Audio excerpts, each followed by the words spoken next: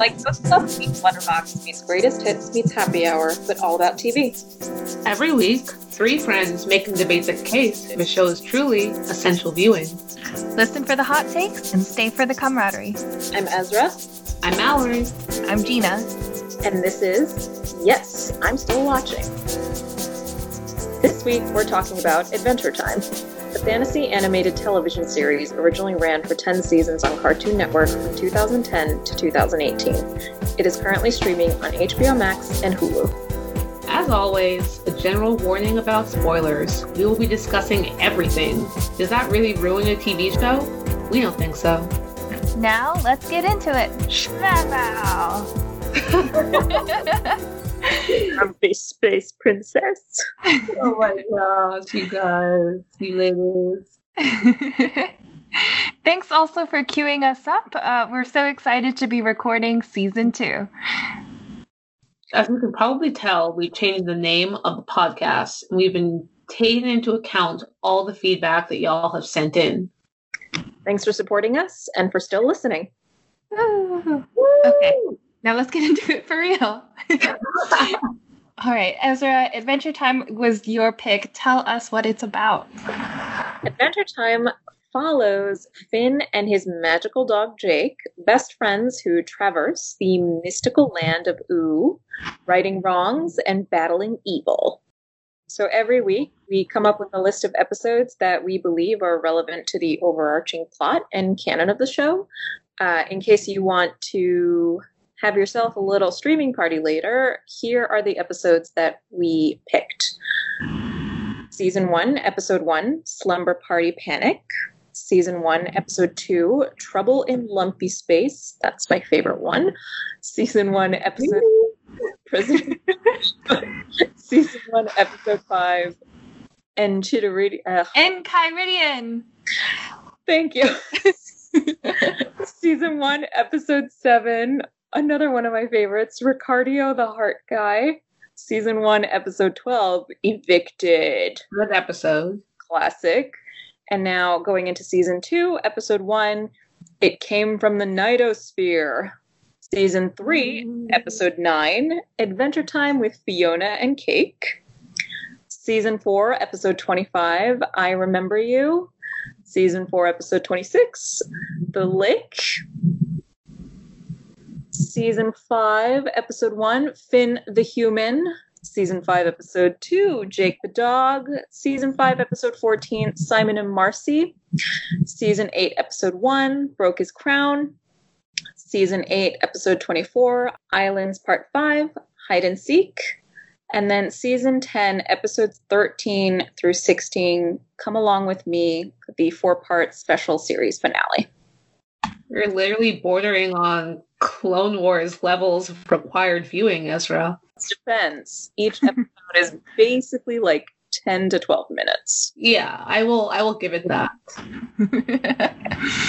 A couple other episodes that you might hear us discussing include 306, The Monster, 412, Gotcha, and 614, Princess Day. So, for initial reactions then, let's start things off. Mallory? Why are you going to me? Okay, yeah. I tend to like most shows that y'all recommend, but I did not like this show.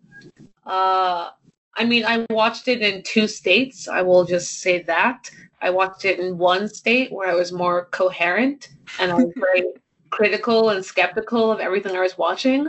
And then a few days ago, I watched it in a heightened state, clouds, and I got it. So I'm going to say that you shouldn't be watching this show if you are just stone cold sober, because you will not like it. When I was not sober, it was great because I just kind of like lost myself in the colors and the absurdity and like the very hysterical jokes that happen in between dialogue, especially in the witch episode. I put down that the 2 episodes that I actually enjoyed were City of Thieves and The Witch's Garden.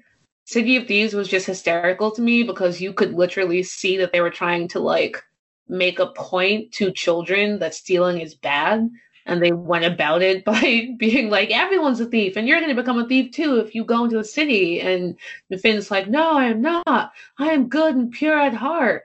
And then just like ends up stealing inadvertently, which I thought was really funny. And then I just loved that witch. That witch was amazing. It's like, boom. It's like, does your magic even work? Yes, it does. Boogly boogly. Boom.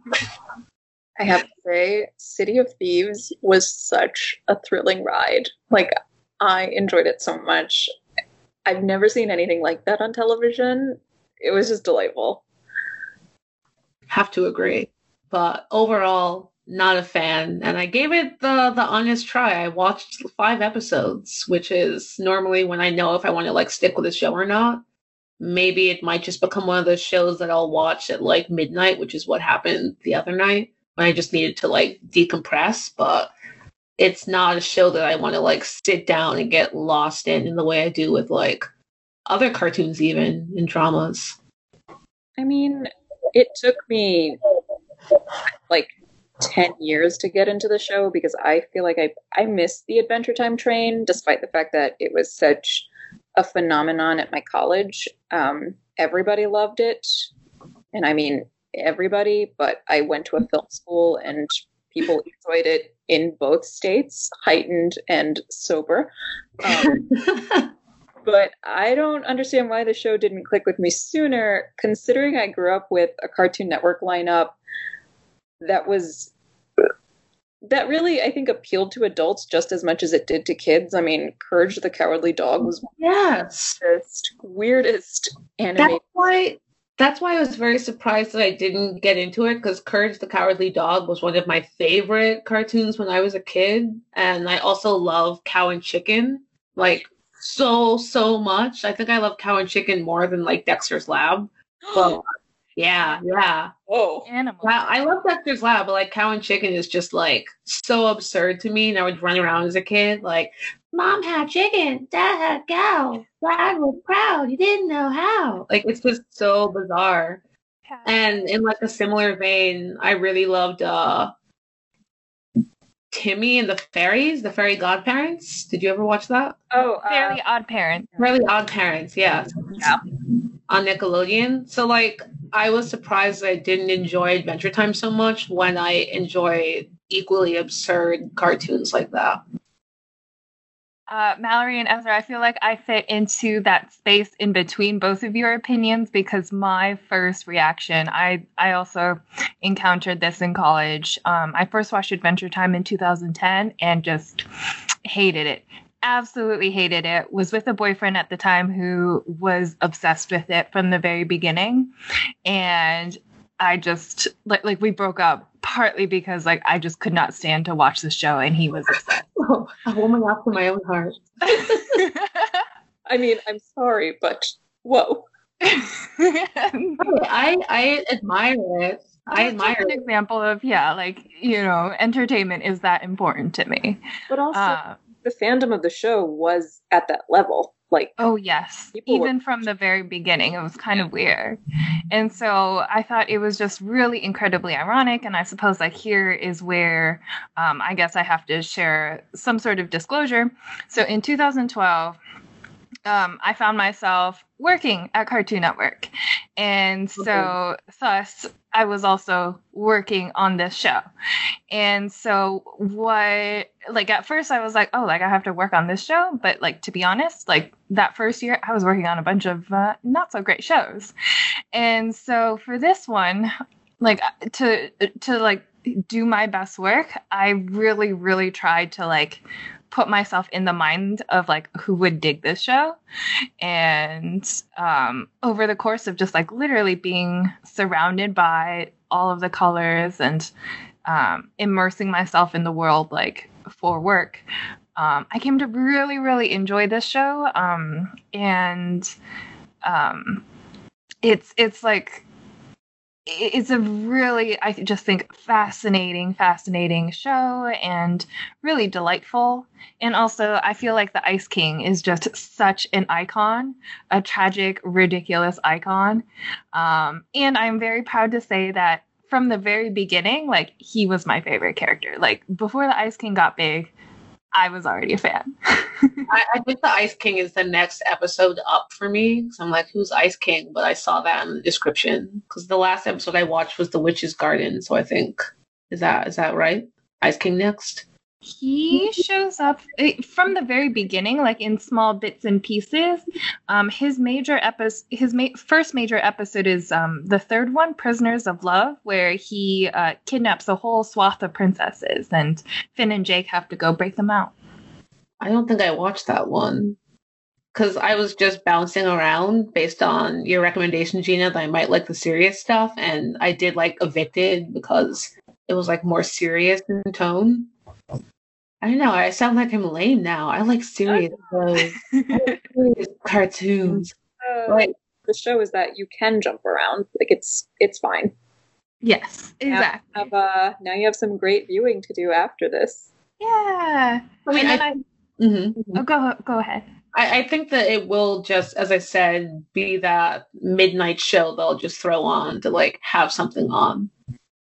I actually I watch an episode or two every night before I go to bed. It's a great way to like unwind. All right, you'll have to check back in with me at the end of the season to see if I'm still watching it. But for right now, I mean, I don't know. I could go either way talking to you both. Like, I was so firmly, I hate this show, but I think listening to you, maybe I could appreciate it. Yeah. I think it does seem pretty daunting because there's technically over 200 episodes, although those 200 episodes, again, are all about 11 minutes. I think like the fact that the show lasted 10 years was kind of astounding for me. I fell off after I stopped working on the show in like early 2015 when I changed companies and changed assignments. But I think that like it from where it first started, just about a boy and his dog, to like where it ends up is the canyon is just insane and kind of incredible in one of the best ways, also incredibly lucrative. And so I think that's also from a business standpoint, like this show makes so much bank, it's crazy. But I saw that they have like a new HBO Max special, so it just seems like this show is literally iterating and just creating content upon content upon content. Oh yeah, there's video games, there's comic books, there's board games, there's card games, there's apps, wow. There's just anything you can think of. Like they have slapped like some logos on there and sold those. Wow. I mean, normally I do like a huge Wikipedia thing before I watch a show. And for this one, I actually just went in completely blind. So maybe you're going to get into it, Ezra, in the deep dive. But what is the history of this show? I didn't even look up who the animator is. I know that is she connected to the like BoJack world? Because the art style seems very much like BoJack and Tuca and Birdie. Well, Ezra, did you want to take this? Oh no, I was just going to say Pendleton Ward is the animator, and it's a Frederator Studios production. He's very much a man. Yeah. A large, bearded man. I got that vibe. He plays D&D, and he enjoys it. Yes, and he also voices Lumpy Space Princess. Oh my gosh. Okay. Gina might know the history of the show better than I do because she worked at Cartoon Network. Yeah, it was a short that actually came out of the Nickelodeon's animation incubator, and Nickelodeon passed on the show. The short was posted online where it sort of grew a cult following, and then Cartoon Network ended up acquiring the show and building out from there. So, and I think it really opened up a kind of new sort of like golden age of television or animated TV, which I know does go with Ezra's deep dive. Yeah, no, that's like super interesting to me because I had a roommate back in like 2011 actually, so I guess right when the show was in its prime, who is an animator. She's like fantastic animator, and she was obsessed with Adventure Time. And I think I did try watching it with her one night, and I was in a heightened state, and I didn't really get it.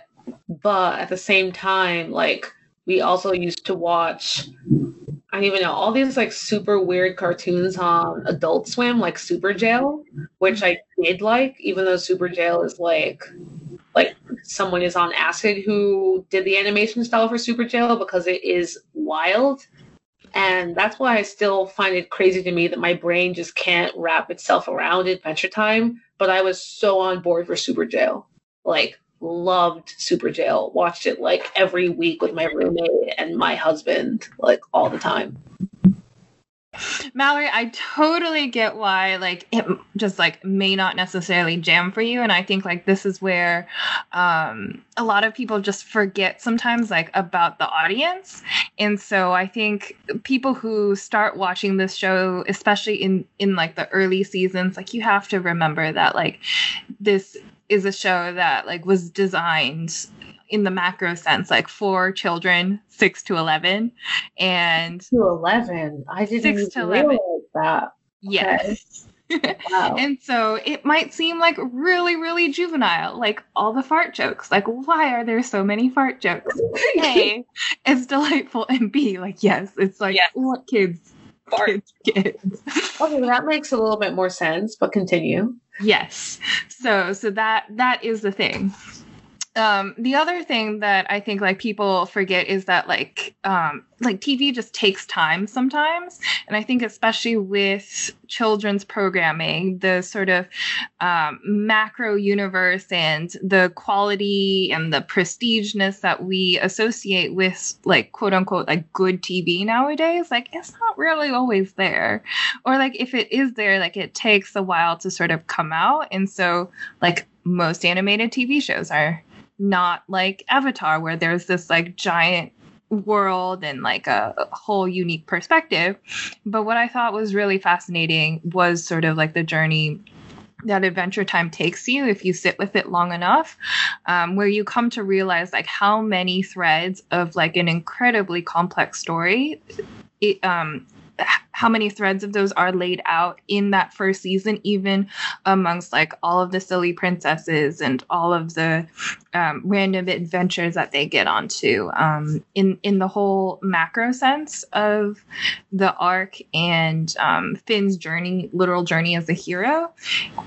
It is very mind-blowing when you take a step back, and especially if you read the Wikipedia page, you'll be like, why is this so long?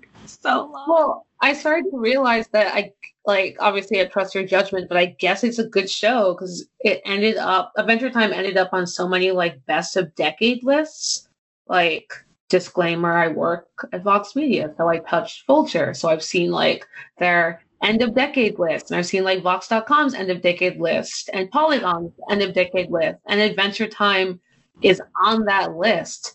Oh, that's right. In 2020 is the end. Well, sort of the end of a decade, and I didn't realize those lists were coming out. But yes, I would put this up there because I think in a lot of ways it changed TV in just so many different ways. Okay. Why? How did it change TV? Like, that's the thing that I'm trying to wrap my head around. How did this cartoon, like, that you clearly have, both of you, a passion for it and love for it because you're like, it's so deep. And how did it change the face of TV? Because I'm thinking, like, I watched Tuca and Birdie, very happy that it's been revived.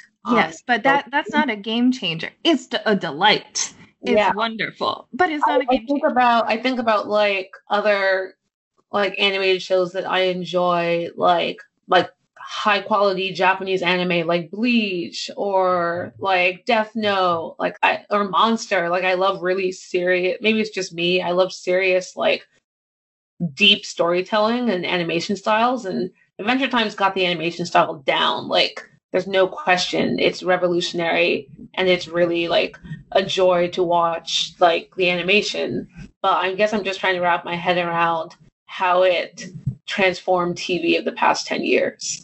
I mean, I feel like seeing it in real time really helped. I didn't watch the show religiously, but I think it definitely brought in a new golden era of animation, especially on Cartoon Network. Like, before Adventure Time, you see the lineup, and they all have a certain look. Like, they definitely look like the 90s, early 2000s Cartoon Network lineup. And then you have Adventure Time coming in, and then it ushers in a new lineup that definitely models itself off of Adventure Time. Yeah. Okay, there's another Adventure Time also came right on the heels of like Cartoon Network's very, very failed like live action attempt. Oh yeah. So that period that like nobody likes to think about. God, I forgot about that. Yeah. So, Okay, what other shows I guess followed in the wake of Adventure Time on Cartoon Network? I'm just not familiar with the programming anymore, apart from Adult Swim. That's where I live in. And again, Adult Swim is totally separate from Cartoon Network. Yeah, a separate business. They share the same bandwidth. Because I'm really like thinking like Boondocks was like pretty revolutionary to me in terms of like storytelling and animation, and that's also quote unquote Cartoon Network in name only, I guess you're saying. No, the Boondocks is considered Adult Swim. Okay. Yeah. So what other shows I guess followed the lineup of Adventure Time on Cartoon Network? I know one of Gina's favorite ones, We Bare Bears. Yes. Oh my gosh, from Daniel Chong. What? And that is also another like iconic show, also like just another game changer when it came to licensing, particularly international licensing. You go to Asia and those bears are everywhere. What? I'm literally expanded. Continue. There's also, and Mallory, I think you would really like this regular show. It's about a bird and a squirrel, a blue jay, and or not a squirrel, a raccoon. I think a raccoon. This is terrible because I worked on the show as well. But it's sort of like a bluebird, tall bluebird with a beak. Yes, my nephew loves this show, so I think I watched like an episode or two of it, and I was still like, I'm old, I guess. They get very into sort of like music and like the 90s and like just weird stuff. It's fun. I don't know. Okay. That one wasn't one of my favorites. Steven Universe. I've heard of that one. Faves. Yep. One of my faves, one of my like every fall go-tos to rewatch is Over the Garden Wall. That was the limited series that won, I think, 2 Emmys for the network. And that one is just like a weird, beautiful jaunt into like a mystical forest. And I feel like you would also love that because the music in that one, incredible. You know me well. Give me a good original soundtrack and I'm there. Yeah, but to go back to Steven Universe too, the music in that was banging, and like I would sing the Cookie Cat song to myself just for fun, and the talent that they brought on to Steven Universe, especially like the women of color. Like Estelle, probably most notably, was the voice actress for one of the main characters. But then you also had like Nicki Minaj coming by to do some voiceovers here and there. You had Leo Salonga coming by. Oh, who else did they have? They had so many people. So, and also Adventure Time's rotating cast of voice actors, also like a complete murderer's row. Yeah. I mean, George Takei. Wow. I feel like I just have, I don't know, I guess at that point in 2010 was when I started watching all of these like serious HBO dramas. Like, as we talked about, 2009, I started watching like Boardwalk Empire. I was watching like Downton Abbey, Game of Thrones, obviously, probably took up a huge part of this decade in terms of what I was watching. Yeah. So I feel like I completely missed what was going on with animation outside of anime and outside of like the BoJack, Tuca and Birdie world. The adult animation stuff. Yeah, I feel like I've gone heavy into like adult animation, but I just, since I'm like no longer in that target demographic, if you will, it doesn't appeal to me. And I remember watching an episode of the regular show with my nephew a couple years ago. And I was just like, what is this? He's like, it's so fun, Auntie. It's so cool. And like my husband loves Adventure Time. Like he was literally he was the one who put it on when I was like give up. He threw on the Thieves episode and was like, just watch it, sit, watch. And then I was just like, I don't want to show you that I think it's funny, but I think it's good now. But I think the beauty of Adventure Time is it bridges the gap between children's animation and adult animation. These are things obviously we realize growing up when we watch like Pixar movies and Disney movies and old Cartoon Network shows that they were actually like, they hid adult themes in there just in a child-friendly way. I mean, Prisoners of Love is essentially an episode about consent, if you think about it. Yeah. And I mean, the Ice King's entire story is about that because he's just kidnapping princesses against their will. And people call attention to this all the time. And sometimes they deliver their lines in a very adult way where I'm like, oh, that definitely appeals to me as a 29-year-old. The jokes, the like weird side talk that happens where like Finn and excuse me, I don't remember the dog. Jake like say something and then the other character responds to them under their breath in like a very adult jokey term, and those are the things that make me laugh the most as opposed to like what Finn and Jake are doing. I think Finn is just very strident, and I think that he is a perfect metaphor for like the white male in my opinion, because he's just like, I'm going to do anything that I want because I'm amazing. I'm not a thief. You're telling me I'm going to be a thief. I'm not going to be a thief because I'm Finn. And then he's like, whoa, buddy, like bring you down to earth.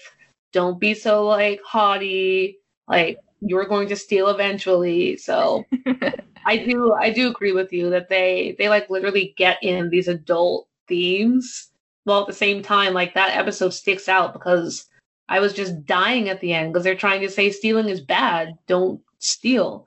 Like this boiled down to that theme for kids. It's funny because sometimes Jake is Finn's voice of reason, and that's so ironic because anytime I hear Jake, I hear Bender from Futurama. Yes. And I'm like totally opposite spectrums. It's so great. I also just love the show because I can hear so many voice actors that we grew up with. I mean, Tom Kenny, who is also the nicest man, like straight up nicest guy. What's the rest of his like resume? What is he? SpongeBob. He's SpongeBob? He is. Oh my gosh. See, I love SpongeBob. Like I loved it when it was on, and like my sister thought that SpongeBob was stupid. My nephew is 16 now. Like he thinks that SpongeBob is stupid and didn't like it when like he was a kid and I was just watching it and gobbling it all up. So why don't I like the show if I like SpongeBob? Maybe you just need to sit with it for a few more random episodes. So yeah, I think for me. Yeah, definitely. I think it really helps to sit with it for sure. For me, one of my favorite aspects of this show is that, like, at the beginning, it really seems to stick close to and adhere to, like, really traditional, familiar aspects of children's storytelling. So, like, you have, like, Jake, who's this sort of, like, childlike protagonist who's just down for adventure, and then he's an orphan, and so, you know, no parental figures, but he's got a best friend, and he's, like, clearly safe, and, you know, like has all of his needs met in terms of just, you know, like survival and whatnot. And then he's just going about rescuing princesses, and he's, you know, encountering magic in a fantastical world. But then, like, as the show goes on and as the world expands, he goes about to, like, unpack in a really self-aware a lot of the traditional thoughts. And so you have, you know, then discussion about consent when it comes to the Ice King kidnapping all of these princesses and trying to decide, like, which one of them that he's going to marry. Like obviously, like, everybody knows that the whole kidnapping part is wrong. But then the show takes the time to be like, also, like, none of these ladies, like, want to marry you. So like they take the time to really say that explicitly, and it's like, oh yes, like that's I think like quietly radical about the show. And then what another aspect that I really love about the show too is that like even though it's like generally targeted towards like boys, when it comes to the whole like 6 to 11, it's like really the boys 6 to 11. There's like dozens and dozens and dozens of princesses on this show, and there's so many different kinds of princesses, and it's just like it's so funny. The range, Spy Princess, Breakfast Princess, Strudel Princess. Lovely space. Yes. Wow, I just like hit the tip of the iceberg then. Oh yes. You have to go to Comic-Con. I went last year for the first time, and there were so many Adventure Time princesses, and it was wonderful. Princess. All over. Yep. Wow. So it's like the princess that you meet in the beginning is one of many? What you're saying? Okay. The other reason, like, to go on that whole boys versus girls, I think once you see the introduction of Fiona and Cake, there is that space now that you see a lot of, like, women and young girls dressing up as Fiona. So, then you have women who are able to identify with Finn as well, technically, because Fiona is there. Yeah, and this might be spoilery, but so basically Fiona and Cake Mallory is fan fiction that the Ice King has written about Finn and Jake, but it's gender swapped, and so instead of Finn and Jake, it's Fiona and Cake, and so Finn is now Fiona, and then instead of Princess Bubblegum, it's Prince Bubblegum. Was that like intentional on like the creator's part to talk about like gender being fluid? Not necessarily gender being fluid, I think, but I think to just have fun with it. I don't know. Okay, it sounds like a very deep. I'm trying to make it attach like a deep meaning to it, but that's interesting. Suppose it slowly evolves to getting deeper over the course of things, and the meta nature of it being fan fiction was also kind of hilarious. There's 3 Fiona and Cake episodes specifically, and so as they go on with it, like the weirder but kind of awesomer it gets, I think. Okay. To be like, I literally screamed LOL, but when I realized it was fan fiction, I literally screamed and was like, oh my god. Yeah, the fact that like you're saying it's fanfic, like I just love that. Yes.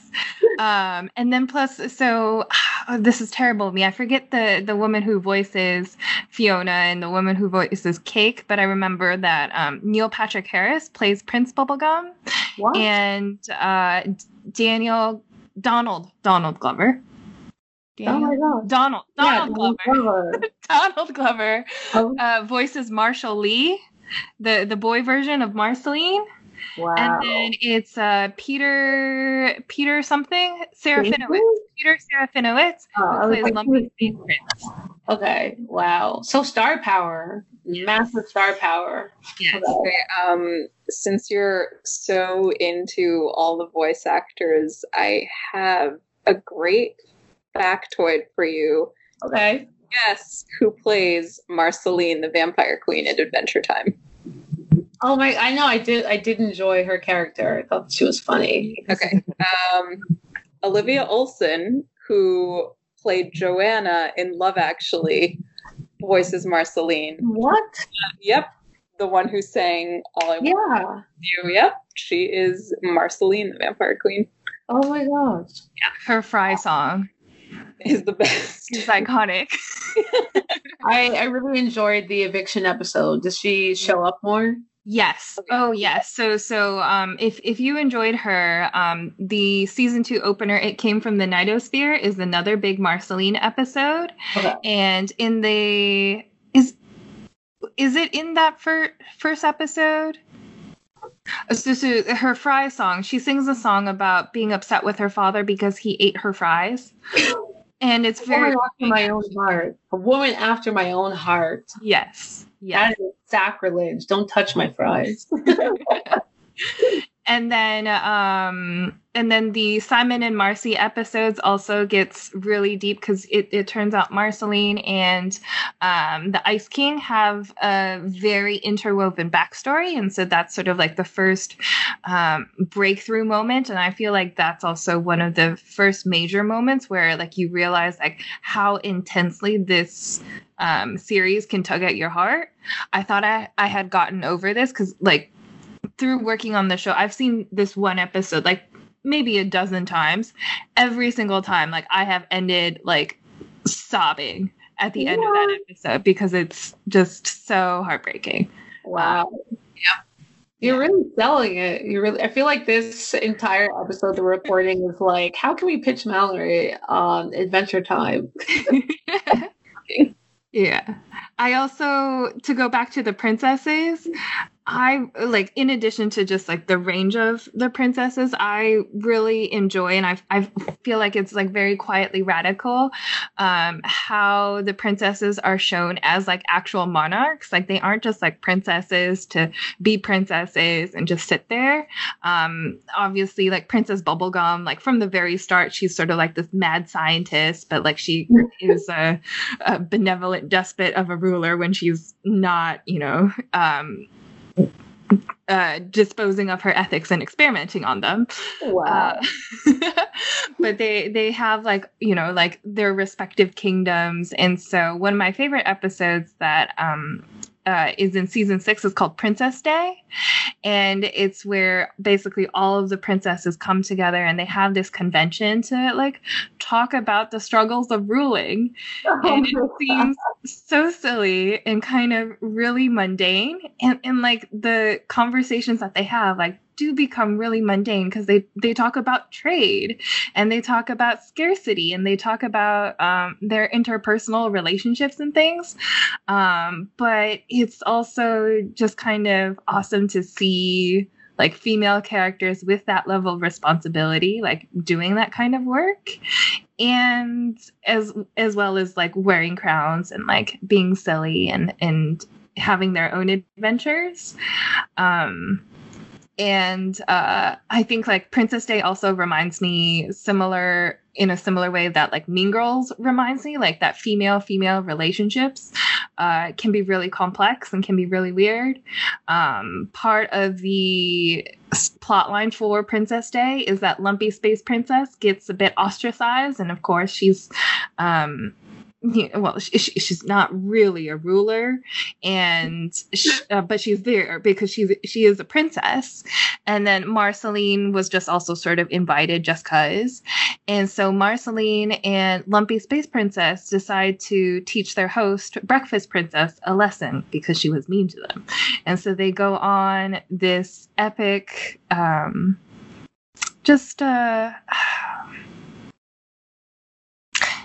not a journey, but they embark on a series of events that is very akin to Thelma and Louise. Wow. Yeah. Didn't think you were going to go there.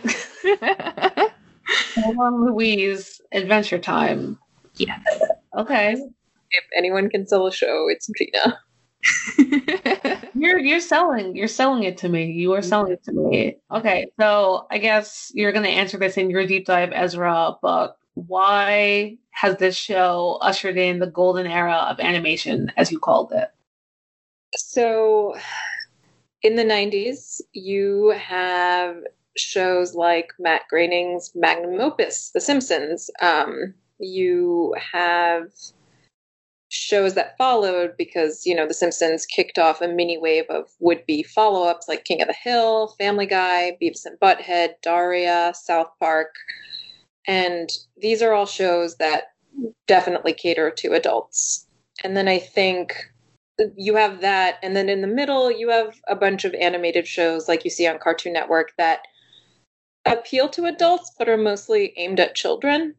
And then it's kind of like an Oreo. On one end, you have the adult programming. In the middle, you have the children's program. And then I think Adventure Time bridges the gap between those two. It's like the last piece, and it's clearly aimed at children, but it's it feels like you're taking a puff of something really strong, and it's like this saturated version of what your children's playtime used to be, and it just really adults as well. Let me see if I can put it more eloquently. It's basically like they put on screen what it was like when you were young and you had all these adventures in your backyard, and they just saturated it to new extremes.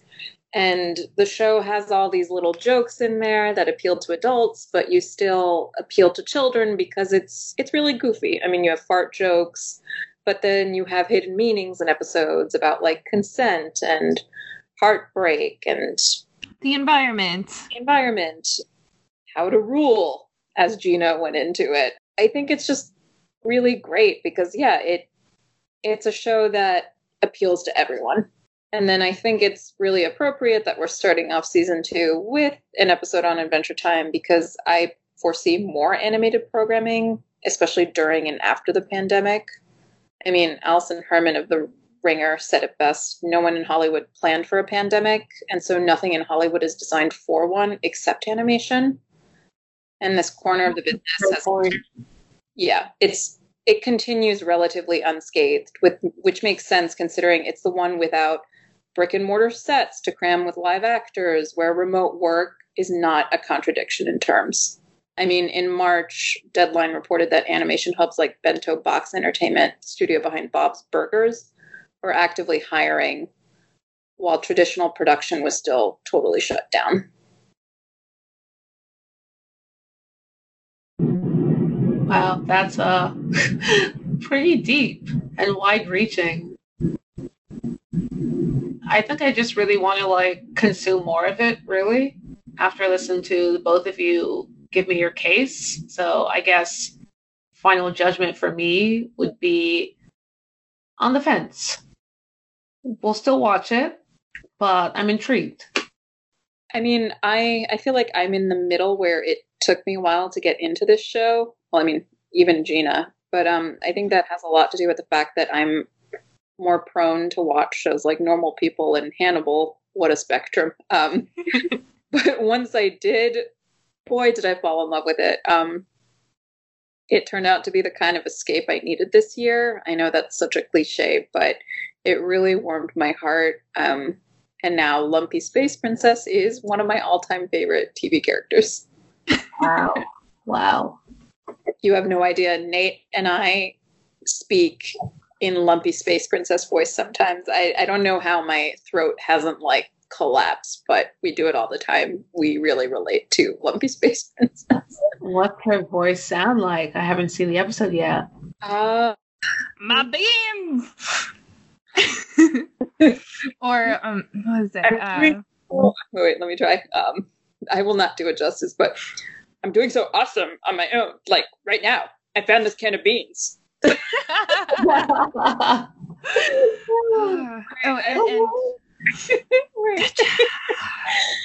Deep breaths. All right. Yep. Finn has the hottest lumps, but his lumps are on the inside. Okay, Gina, what's your? She's a rebellious princess, and yeah, Lumpy Space Princess is up there in terms of icons. So my final judgment is that I think the show went on for too long. So when I watch the show, it's always like in bits and pieces, just because I don't have the attention span to like keep up with it for like more than 20 minutes at a time. But I think like overall, like the reach of the show, a lot of like so many of the ideas that it introduced to a new generation, just the colors, the impact, like it's such a critical show to like watch and like give a chance to. And I think people will be so pleased like if once the show clicks, because then like the show is so rich and they've done a lot to really plumb the depths, for better or for worse, of the universe. And so there's also just so many great directions that the show went on and continues to go on, with the limited series that they keep on churning out, and also the comic books. The comic books, I think, are really, really fun. So Good. I would recommend. Yes. So there's like a ton to the universe that I haven't explored, is what you're saying. But there is a universe, even, is Oh, yes. Yes. impressive to me. Wow. Okay. I guess I'll give it another shot. I'll watch a couple more episodes. We'll check back at the end of the season. How about that? Keep me on. So, yes, still watch. Continue to watch. Okay. I think it's very essential. Definitely recommend.